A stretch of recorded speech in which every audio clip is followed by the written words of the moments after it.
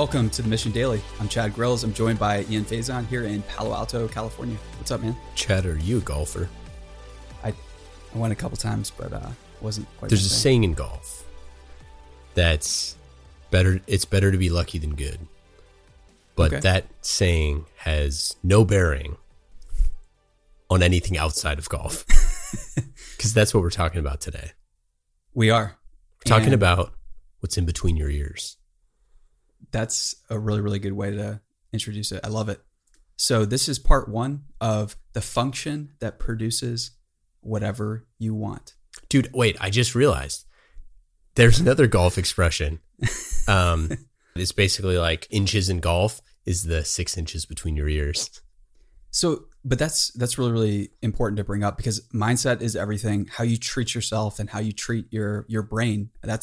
It's the most complicated object in the known universe. And most people just spend their life adding, progressively more and more trauma to it. They just slowly over time just kill their brain instead of maybe worshiping and honoring it like the miracle that it is. So in part one here, we're going to present a little bit different way of thinking about yourself and what's in between your ears. So we are basically functions. And Ian, you have a mathematical background. How would you define a function? You say you said that you're like steeped in mathematical traditions. Could I tell a quick math story? This is actually hilarious. Yeah. So, by no means was I a math whiz, but I skipped geometry. I never took it. I've never taken geometry. Pythagoras wants you to join his Eleusidian geometry cult. Sorry. Yeah, so I was good at algebra, and for some reason, I tested out of geometry, so I never took it. It was really weird. Not super good when you need to take the SAT, which is a callback to a few episodes ago. But so I skipped geometry, and basically I got to junior year, and I took calculus, and I went to my professor or my counselor, and I was like, "Hey, I don't really want to take calculus, or I've already taken A, B, and BC, and I really don't want to take, another math class." And he's like, "Oh, it's fine." Turns out it is not fine because you need to take 4 years of math when you apply to be an engineer. Jeez. To colleges. So when you're applying for colleges or you're aspiring to do anything new, you have to start thinking about treating yourself like a function. So you have inputs and you have outputs. And if you change the nature of the inputs, the outputs can change. And the exciting thing about a function is that you can get exponential type returns. It's not linear. And that's where you get into really exciting territory. And people are functions like that. You can produce exponentially more value through some of the things that we talked about. Most excitingly, ideas. And it's becoming easier to capitalize on your ideas, develop them, sell them, and get proof of concept than it ever has before. Specifically, it's easier in all of these frontier industries that we've been talking about. So this is something that Chad talks about a lot, and we really wanted to put into a podcast episode as part of this overall Find Your Mission 20 thought experience. Well, really, it's 40 episodes of podcasts. And today's episode and tomorrow's episode, we're talking about this function. And I think, Chad, the way that he's talked about it in the past, and what I think you'll all find very fascinating, is it's a really interesting way to view yourself as this little mathematical equation where your inputs and your outputs equal each other. Yeah. And that what you're putting in is what you're going to get out. And that is the kind of reductive part, but what you're putting in is like kind of the purpose of life. Like, what are we doing? Right. Yeah. And so, not to get like too woo woo on this stuff, but building your personal agency is something that like everyone struggles with, no matter who you are, from the highest CEOs down to, all of us sitting here in the studio tonight. Like, everyone does this.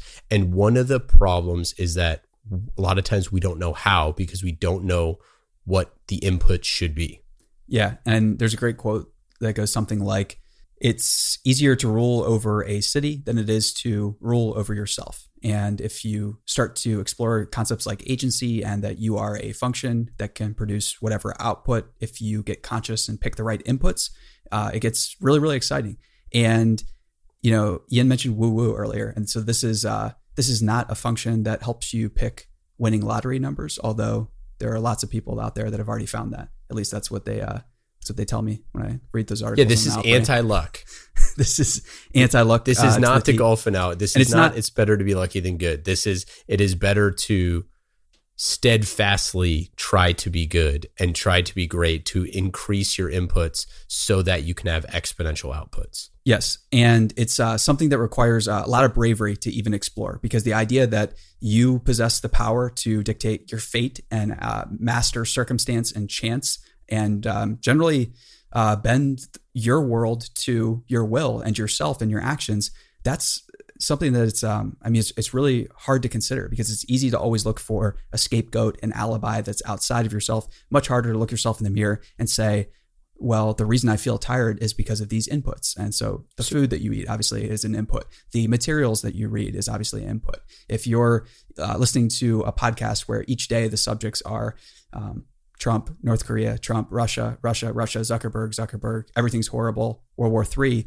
you're not going to be in a state to produce great outputs. You're going to have a track record, a history of less than optimal inputs that are going to confuse and scramble your brain. And it's reactionary, and it's really hard to be imaginative. It's really hard to create things when you're in that type of mindset. And if you're feeding your mind garbage and hate speech and topical nonsense that is not relevant, it is extremely hard to have high yield outputs. So what are other inputs that we're talking about? I think that just you could start with information. And if there's a single takeaway that will transform the life of anyone who's listening to this, it's to get really, really serious and paranoid about the information and the things that you present yourself and your mind with. So that's the books you read, the magazines, like everything like that. And the next thing to layer on after you, because the information thing is, a lot of people think that you should start with food or exercise or something like that. And oftentimes information is the easiest way to get going. And then once you have the new words, the new languages, the new inspirational messages, or the new messages that help push you towards getting the right skill or whatever, like then you can take action. Then you can start to change some of the other things. But oftentimes information is the thing that stops everyone from exploring. Yeah, but what does that feel like, though? You know what I mean? I definitely don't know. Everybody has to experiment with it for themselves. I know personally, it's felt like relief. So when I find the right information that answers a challenge, when I'm struggling to produce an output I want, and then I find the right input, or I do some research and see, because sometimes the inputs are way, way too big to digest in the course of a month. Sometimes it takes a year. So maybe it's like a series of books. That's a good point. Maybe it's because like I'm looking at the stack of books that I've like carefully arranged, like all of those books fit together, and they're I've bought them to solve a really hard business challenge. That's going to probably be like a multi-year challenge. And I know that these authors have made a lot of progress towards already solving that. There's literally 8 people. So I'm looking at roughly 8 books right now. And those 8 people have devoted the better portion of their entire life. Many of those people were literal geniuses towards solving this problem. And I know for a fact that if I read these books over the course of the next year, the outputs that I'm able to produce are going to completely change, because I'm going to get the benefit of all of their research and all of their small doxastic commitments where they started a business and then wrote down the insights, or where they proposed a philosophical concept and were laughed out of their school and or burned at the stake as a heretic. You get the idea. Yeah, I mean that's the type of thing where you rush to tell your spouse thing. Yeah, like, oh, you can't believe this thing that I learned today. Yeah, because sometimes too, it doesn't all have to be directed like that. Sometimes some of the best information I've ever come across happens in a very synchronistic, and we said we weren't going to go woo-woo, we're right there. So synchronicity is a concept introduced by Carl Jung, but basically to categorize that type of events that feel almost like divinely plotted, or that you can't make it up, the type of like coincidence that just pulls you out of your everyday experience and gives you a glimpse at the larger roadmap, the larger compass, and the larger vision for and purpose and meaning and all of those good things. So, maybe you think about someone and they call. That's a simple example of synchronicity.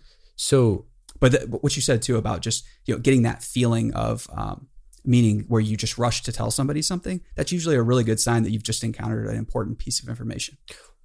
I spent the past 2 days, not in, well, it depends when you listen to this, but I was camping with my brother and we were talking, no cell phones, no anything like that, which is just great. I know that it's maybe cliche to be like, we need to unplug, but when you physically cannot access the internet or anything else, it's pretty great. That's the best way to do it. And we're talking a lot about parenting. He has a young kid and just what parents do. And over and over and over again, our conversations we basically talked for like 48 hours, essentially. Over and over again, the thing that kept coming up was that like our dad always like doesn't take life too seriously and is always good at like play. Mm-hmm. And like my brother is really, really good at play. And that most adults that he sees that of his parents, his kids, friends' parents, just can't do it. They cannot figure out how to play or have fun or things like that. And everything is so serious. And it just was something that like was such an important input to me of like this weekend where I'm just like, that is so true. And it's such like of like, what are the inputs in your life that you are doing to just straight up have fun? Yeah.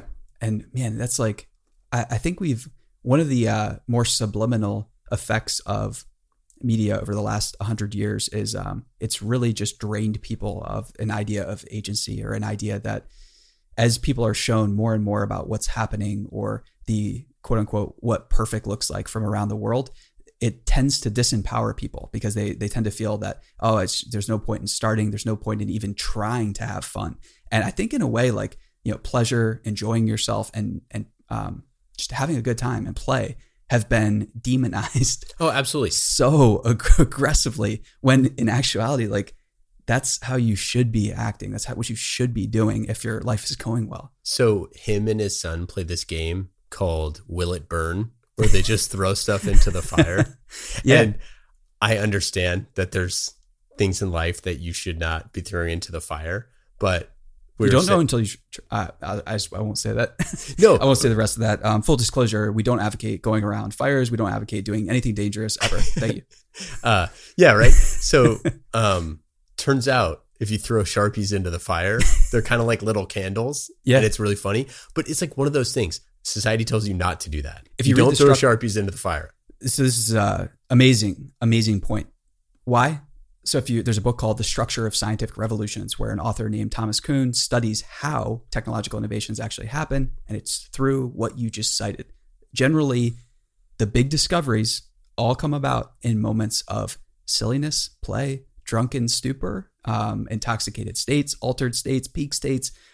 You get the point. Yeah.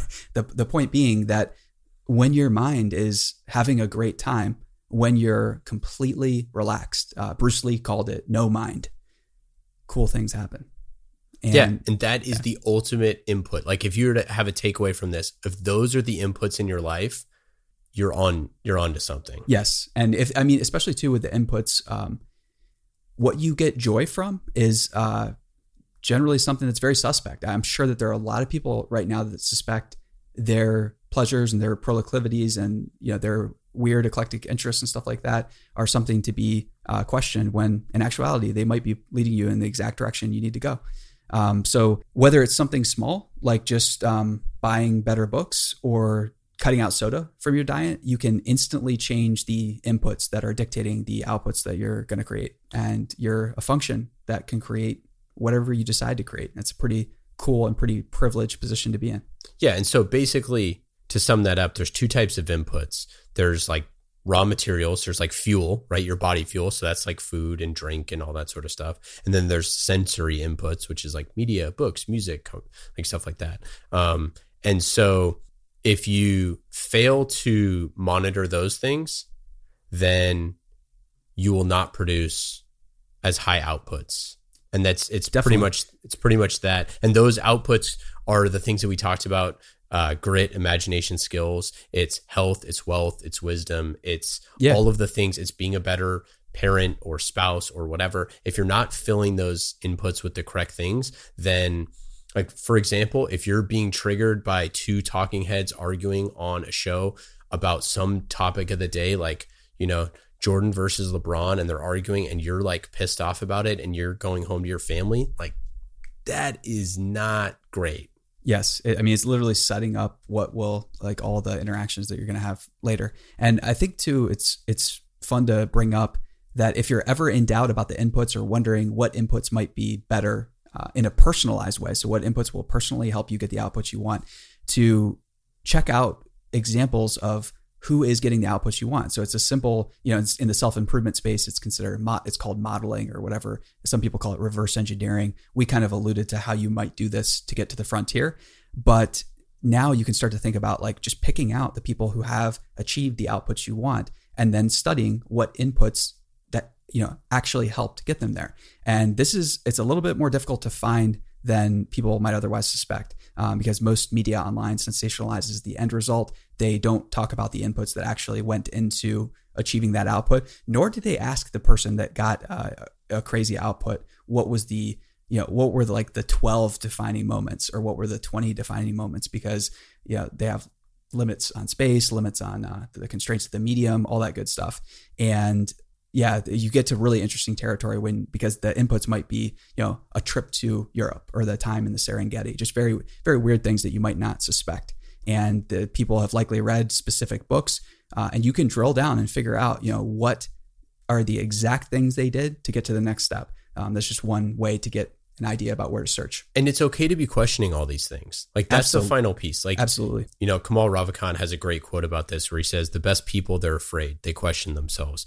Many, if you corner them, will admit that they wonder if they're good enough. But what separates them from the rest is that if they jump off a cliff, or that they jump off the cliff anyway and sprout wings on the way down. Yeah, that's really salient. Awesome point.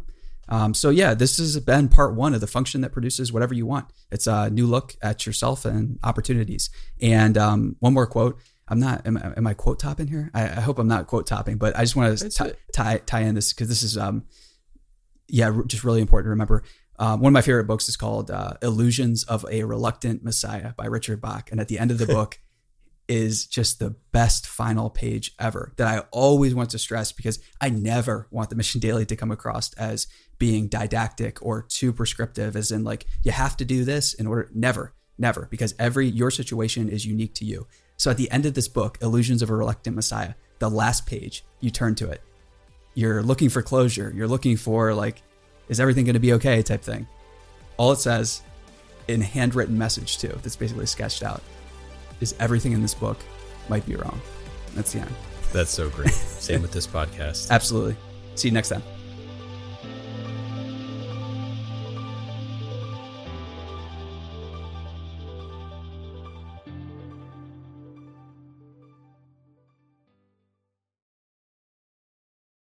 Hey listeners, thanks for tuning into this episode. I hope you enjoyed it as much as I did. If you haven't already, please subscribe, rate, and review this podcast. It helps spread the word, and I would greatly appreciate it.